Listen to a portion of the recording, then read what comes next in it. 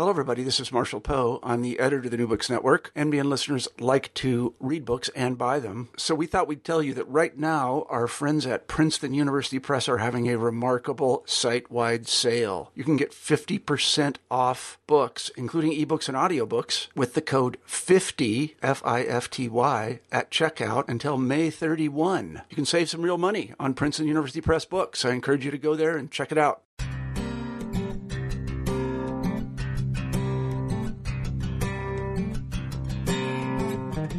All right, welcome everyone back to another edition of New Books in Education. This is your host, Ryan Allen, and today I'm excited to bring a book that I think is a very personal journey for the author, but then also very important for, I think, people who are interested in education, identity, immigration, boundaries. There's a whole bunch of stuff to unpack in this book, and I think a lot of people are going to be interested in our author's story today. So today I'm excited to bring on Dr. Katarina Budowski.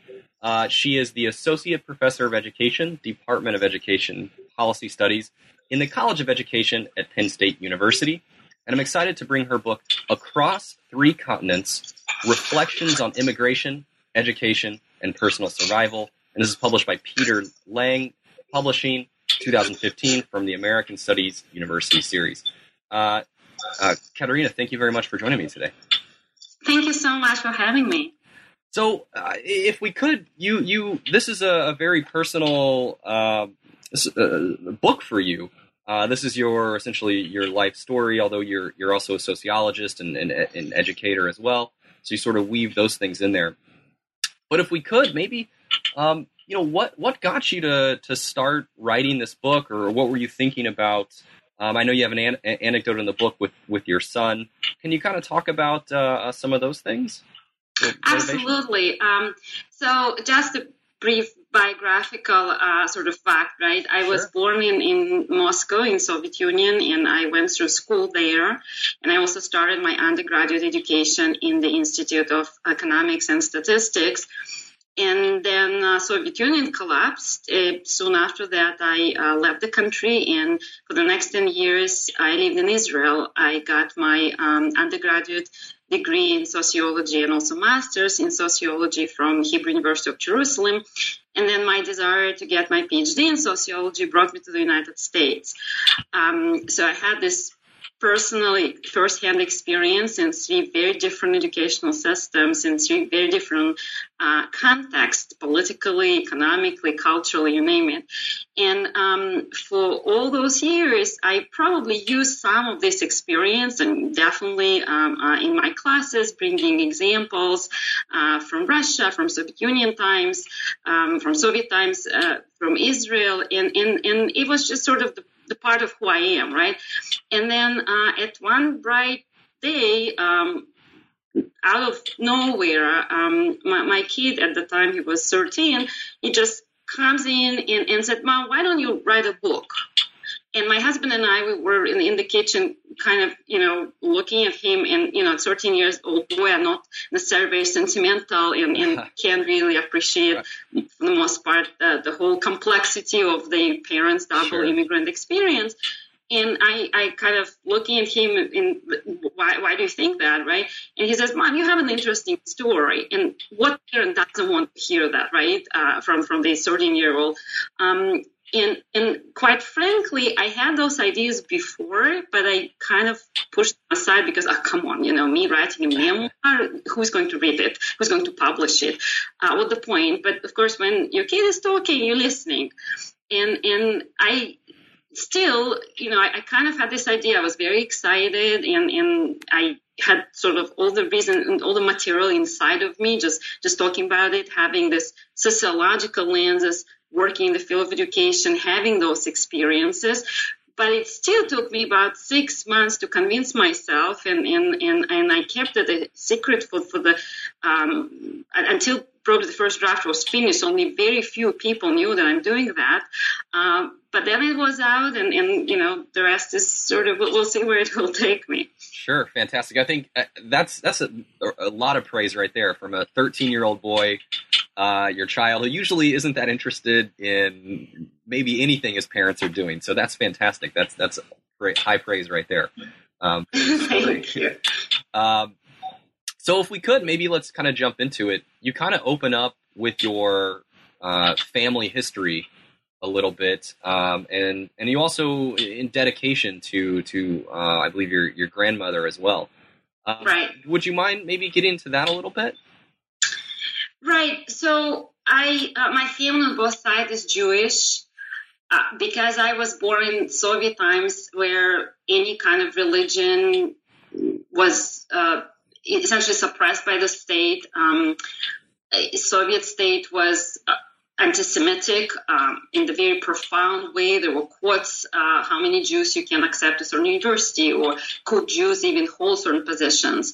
I was blissfully unaware of most of it for the most of my time in Russia, because my family was essentially your typical Soviet family, your typical middle-class Soviet family, and I'm saying it with a huge grain of sarcasm, right? Because when you say middle class in Soviet Union, it doesn't mean nearly the same thing that it means in the West. But my grandparents essentially moved from, right after the revolution, they moved from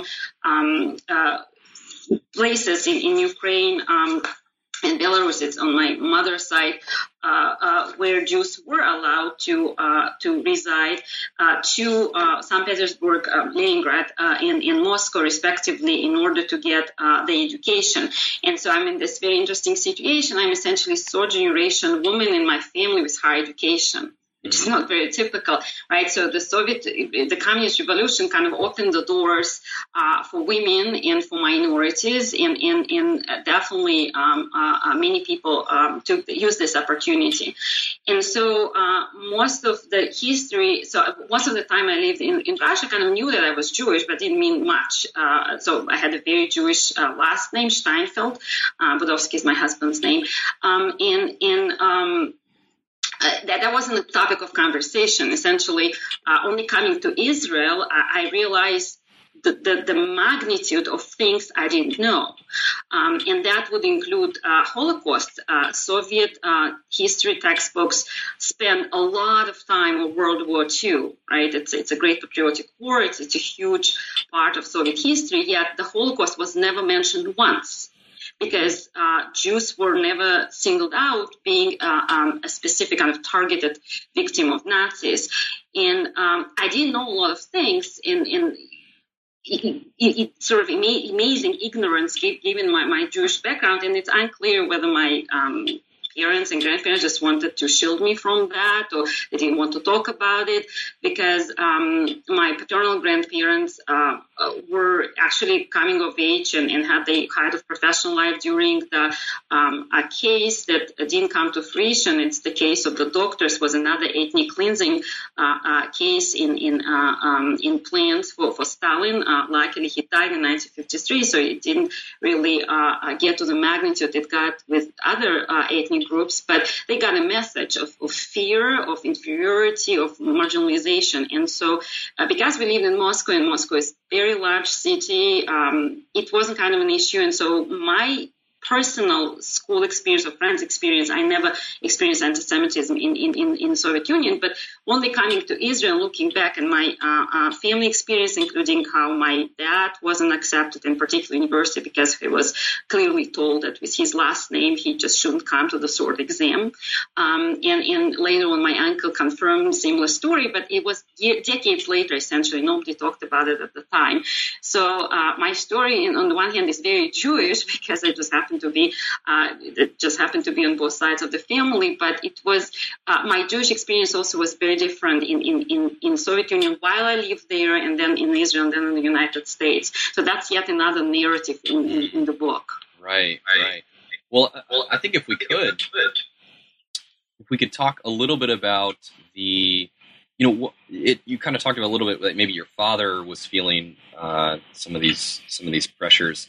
But maybe what was fueling sort of the departure that you end up leaving, and if you could maybe talk about the memories of sort of your understanding or conception of having to leave, or feelings that you're leaving. This is your home. This is the only place you sort of know. Especially since you have already said you didn't feel sort of anti-Semitism as you mentioned. I think sort of my experience personal has been pretty ignorant on that side, but I finished high school in 1990, and I was in my first year of college, essentially, when the second year in college, when the Soviet Union collapsed, and all of a sudden that was sort of a very different situation to face, because in Soviet times the government prescribed jobs, and essentially people who were graduating from universities were guaranteed a job. That sounds like a great idea in the sort of uncertainty of capitalist economy, but again, any guarantee comes with a price, and the price is usually the price of choice and freedom of choice, which was absolutely absent there, because you were assigned a job that you had to hold for a certain number of years.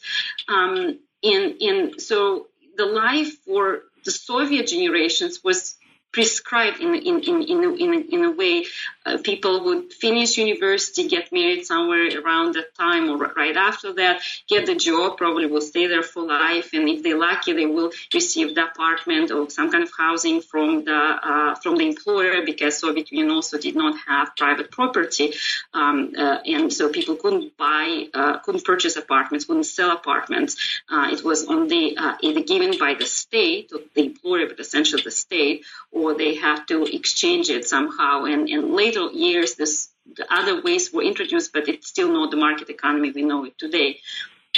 And so, but that's sort of the fact, but the texture of the time, right? So the feeling was that everything is going to pieces, right? And Soviet Union used to be a really large country, right? And whether it was efficient, whether its economy was efficient or not, it's a different question, but it sort of worked somehow, right? So there were connections between different former republics of Soviet Union. Goods were transported from one place to another, and we had electricity, we had hot water, we had some kind of groceries in the stores. I mean, the quality and the variety, it's a different story, but it still sort of worked. And then all of a sudden, 1992 happens, and there are lines for milk and bread, 2 hours lines for milk and bread, and Moscow had been always provided much better for than the rest of the country. So that was the situation in Moscow. The situation in other regions was much worse. And there's this profound sense of uncertainty, right? Because, okay, so communism fell to pieces, but it's unclear what's next, right? It's unclear. So people get education. What for? Where are you going? Where are they going to work? What's going to happen? And to me, and I put it in, I included it in the book. So it was just one day when I came out of subway station in the middle of Moscow, and it's a very beautiful place. And Moscow is on the hill, so that subway station is on one hill, and I can see the avenue, very large avenue, 4 lanes in each direction, going to the next hill. And the pedestrian space is very large, and it's entirely filled with people that were buying and selling stuff, from fur coats to condoms and everything in between. And at that moment, I had this feeling I had to get out of there. I couldn't see myself in that, right? And historically, 1992 was one of the lowest points in post-socialist, post-Soviet history. Things changed and improved and got more complicated. But that was that moment in which I no longer could see my future in that country. Wow, that's incredible, really. I mean, to think about you're like a teen who's going through and sort of seeing this history, and then having that realization that this isn't for you, or you can't really survive in this, or you don't want to maybe continue in this. But then you make the move to Israel, and you said you're Jewish, but can you talk about the cultural difficulties and maybe if you had linguistic difficulties moving over to a new society? What was that like? The education, how was that different? Can you get into some of those things? So in Soviet school, I learned French as a foreign language. And so after realizing that I no longer desire to live in Russia, I thought about what I'm going to do, and the first thing I did, I went to learn English. I started English classes. It's very interesting and I think very symbolic. What do you do when you want to change your life forever? You study English. 10 years of French helped me to kind of get on up to speed with English. I had essentially only 9 months of formal instruction of English. That was the year, my last essentially year in Russia. The fact that I was Jewish allowed me to immigrate to Israel pretty quickly. Israel has many different programs for Jewish people who are interested in moving to Israel. And at the time, the program I was on really targeted young people who wanted to continue their education in Israeli universities.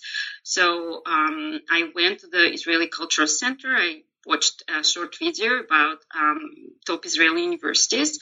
And that short video kind of solidified my idea that I just leave everything behind and I just go to Jerusalem to study in Hebrew University and I will study sociology. Because when you're 19 years old, that's how life works, right? You just decided, you don't know the language, you don't know anybody in that country, but that's okay, right? I won't do it now, right?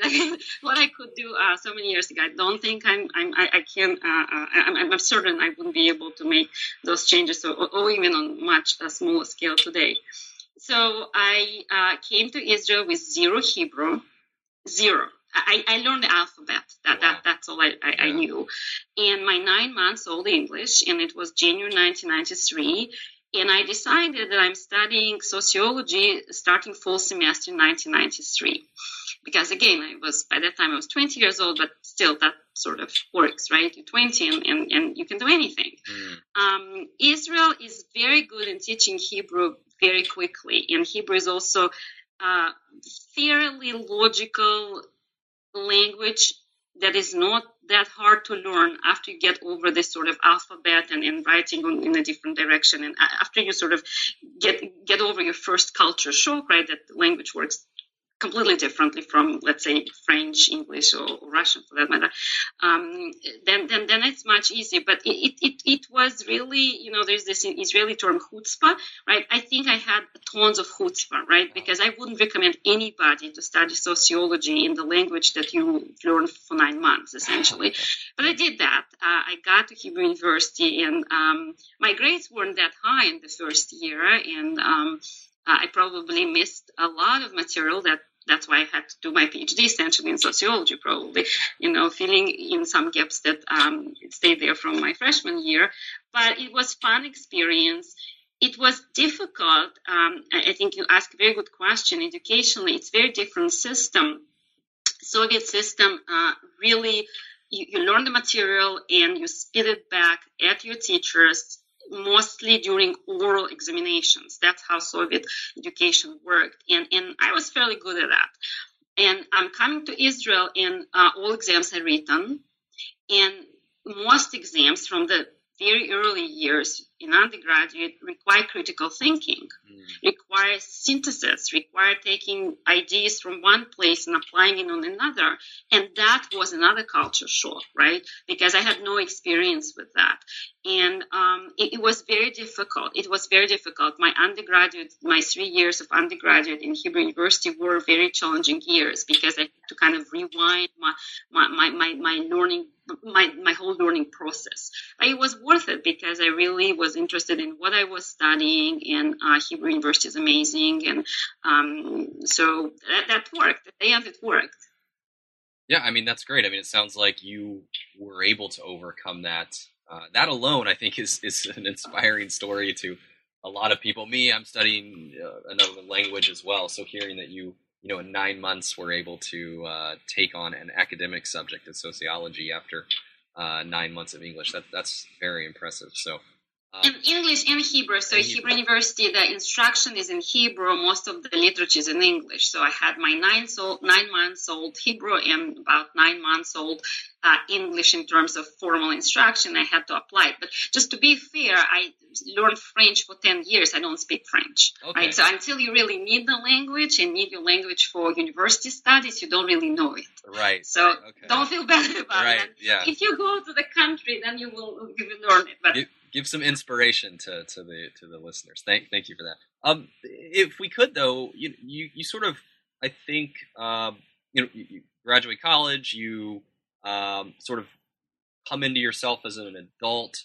Do you sort of have the idea that sociology or education is something that you're going to pursue? How did that sort of crystallize in this period, maybe after college? I think it happened all very quickly. Big things happen very quickly for me for some reason. I got a glimpse of sociology in Russia. And interestingly enough, the secretary of the Communist Party of the institute where I was studying actually taught introduction to sociology for us in my last semester in Moscow. And I kind of got this feeling, the sense that, well, that's really interesting. So when I was looking at the programs in Hebrew University, I really wanted to study sociology. And I fell in love with sociology. I loved it right away because it sort of gives you this opportunity to bring together so many different things, right? You're looking at time and place. You're putting anything that happens to individuals or groups of individuals in the context of time and place. And also you're bringing together the political and cultural and economic and social circumstances. So that was very appealing. Education, I actually wasn't planning to study at all. In fact, during my undergraduate, I thought that I would do cultural studies or sociology of fashion. I was interested in how people use different objects and clothes, or jewelry, accessories, homes, to signify the social boundaries, social belonging. And so when I started my master's in sociology, my advisor asked me if I've ever took any class in education, and I quite honestly said, well, it sounds so boring. and he said, well, but you have to try and take this particular class of a professor, Reuven Kahn. He passed away the year after I came to the States. And it was very interesting. And in fact, it was it wasn't boring at all. And soon enough, I was doing sociology education in the context of my master's, pursuing my master's degree. And at the same time, I started working in the Institute of Human Development in Jerusalem, in the department, in the Center of Children and Youth. So I could use some of my sort of theoretical knowledge in practice. And I ended up working there for 5 years while pursuing my master's degree. So it all came together. So by the time I was done with my master's, I really knew that I want to pursue PhD in sociology, and I will be doing sociology education for the rest of my life, pretty much. Sure. If you could, then maybe tell us about, because you knew you wanted to go and get a PhD. Why then jump to the United States? What was attractive about that for you as someone who sort of had already made one jump? What was sort of your mindset, and what were you looking for, I suppose? That's a great question. Because I got my undergraduate and master's degree from the same university, I kind of knew that I don't want to do yet another degree in the same university. And my advisor, Aaron Benavot, really, we had this conversation, and I thought to go abroad somewhere, and I actually was thinking about Canada at the time. And so Aaron said, well, if you really want to do PhD in sociology of education, that's what you want to do, you probably should go to the States. That's where sort of that would open all the doors for you, give you all the sort of opportunities. And he was right, and he's been my advisor. We know each other for 21 years, and I'm still listening to his advice. He's an amazing mentor. And I first had doubts that I would be able to get accepted to those programs, because again, it's very hard when you live here. It's very hard to understand the distance, the mental distance. So the mental distance between Russia and Israel was like a distance between two planets. But me, with my sort of Russian, in a way, mindset, right? I still spent 20 years in Soviet Union, and then living these years in Israel. America was a galaxy away. It's not. You don't think about it as you think about the transition nowadays, right? Because we came here 13 years ago. So to me, it was really going to a different galaxy. So I've never visited America. I've heard a lot. Obviously, I've read American sociologists' work during my studies in Hebrew University, but I really thought that I was convinced that, well, if Aaron says, I probably should do that, but what are the chances? How would I be able to be accepted and come to the States? But Aaron insisted that I will take the GRE and TOEFL, and so it's interesting, right? It's a short set of exams on the short language to get a short educational system, right? But it just all happened. It just all happened, and it all came together. And I wanted, by the time I was applying for schools, I really knew that I wanted to work with George Farkas, who just moved to Penn State a couple of years before I came here, and I knew his work, and he's another amazing mentor. I really have a huge lack in my life for people and for mentors in particular, and so that was just a fantastic experience. 5 years as a doctoral studies were absolutely worth it. Yeah, fantastic. And if I could, I hear this sometimes from non-Americans that, especially who've had experience in a third country, when they come to America, it almost seems more alien than anything else that they've experienced. So I'm wondering if you had that kind of experience as well. And then just to follow up maybe on so jumping off of the previous question about the Israeli difference between Soviet education, when you came to America, did you find it familiar education-wise? Yes, actually, it was the education. What was less shocking, not shocking at all, because Israeli universities, to a great degree, have been conceived following sort of the Western example, and there are such huge ties between Israeli academia and American academia. And being an undergraduate in Israel, I already was reading articles from the top American sociological journals. Right. So all of the skills that I've acquired in Israel were proved very useful here, and doctoral studies are just challenging in its own right for anybody. Right. It's not really the matter of the language or of the country. I think it was, I've read in English by that time for quite a few years, but I've never written anything in English, and my speaking skills were limited to whatever opportunities to speak English I had up to that point. But I think within a year or two, it sort of kind of smoothed out those differences. And educationally, I felt very comfortable. And again, I make it very clear in the book, because my chapters is, Russia and Israel. Then I call the short part My America, because America is a very large, very diverse country, and I can account for the entire the United States, but sort of my experience of My America has been absolutely magical, because I came to State College, where Penn State University is, and I absolutely fell in love. There's no other way to describe it, because that was very different from anything I knew before, right? I lived in Moscow, which is a large city, it's a capital. Jerusalem is it's a large city, it's a capital, much smaller than Moscow, but still, there's traffic, there's, the distances, it takes forever to go from one place to another, and especially my Israeli years were quite turbulent years. Those were the years of a lot of unrest and terrorism and bombing and bus explosions. So it was very, very stressful.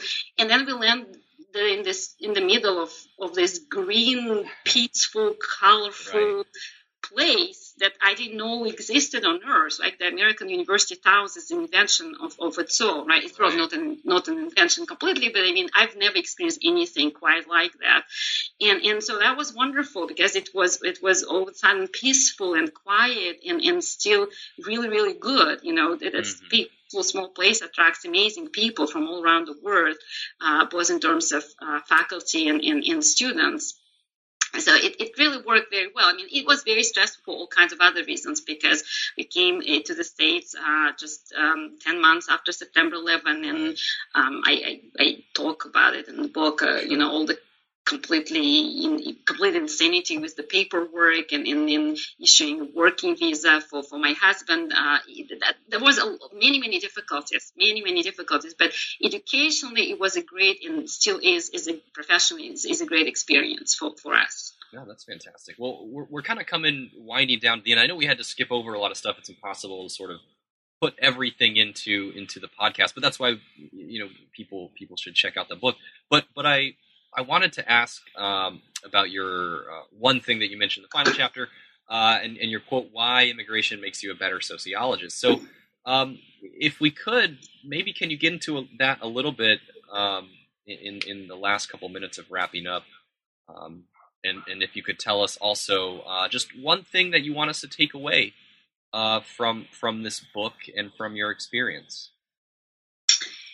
Right, I'll try. I think immigration inserts this dimension into sociological inquiry. If I just said sociological inquiry always takes into account the dimension of time and place. And immigration inserts another dimension of transition. And so to be a sociologist effectively, you need to step back, right? You need to kind of give up on your taking for granted, millions and zillions of taking for granted assumptions and question them, right? And once you're doing the immigration, in my case, doing it twice, you do it very easily, right? You're stepping back and everything is a question mark, because there is nothing that is absolutely given, right? Everything is socially and culturally constructed. So I think it helped me a lot in my work, and also in particular education, because education is very much embedded in the context of the country and the system it occurs, right? So I think that was really a plus for me. So all these experiences were really positive. And I take away, I think, it's very much a cliche, right? So on the personal level, I think it's definitely people should make their own choices and question and apply critical thinking on their own assumptions about anything, about what life is, about what does it mean to be a woman, what does it mean to have a family. And I'm talking in my book about parenting and family and women and education. And another sort of, I think the message that happened to me, and I illustrated with my experience, is that education is a very powerful vehicle and channel of change, right? Because it brought my grandmothers to universities, first-generation day families. It brought me to two different continents, right? But professionally, I think the message of my book is really how we can see the large social forces and large social structures shaping individual biographies. Essentially, that I think my entire book, it's the illustration of that exact point.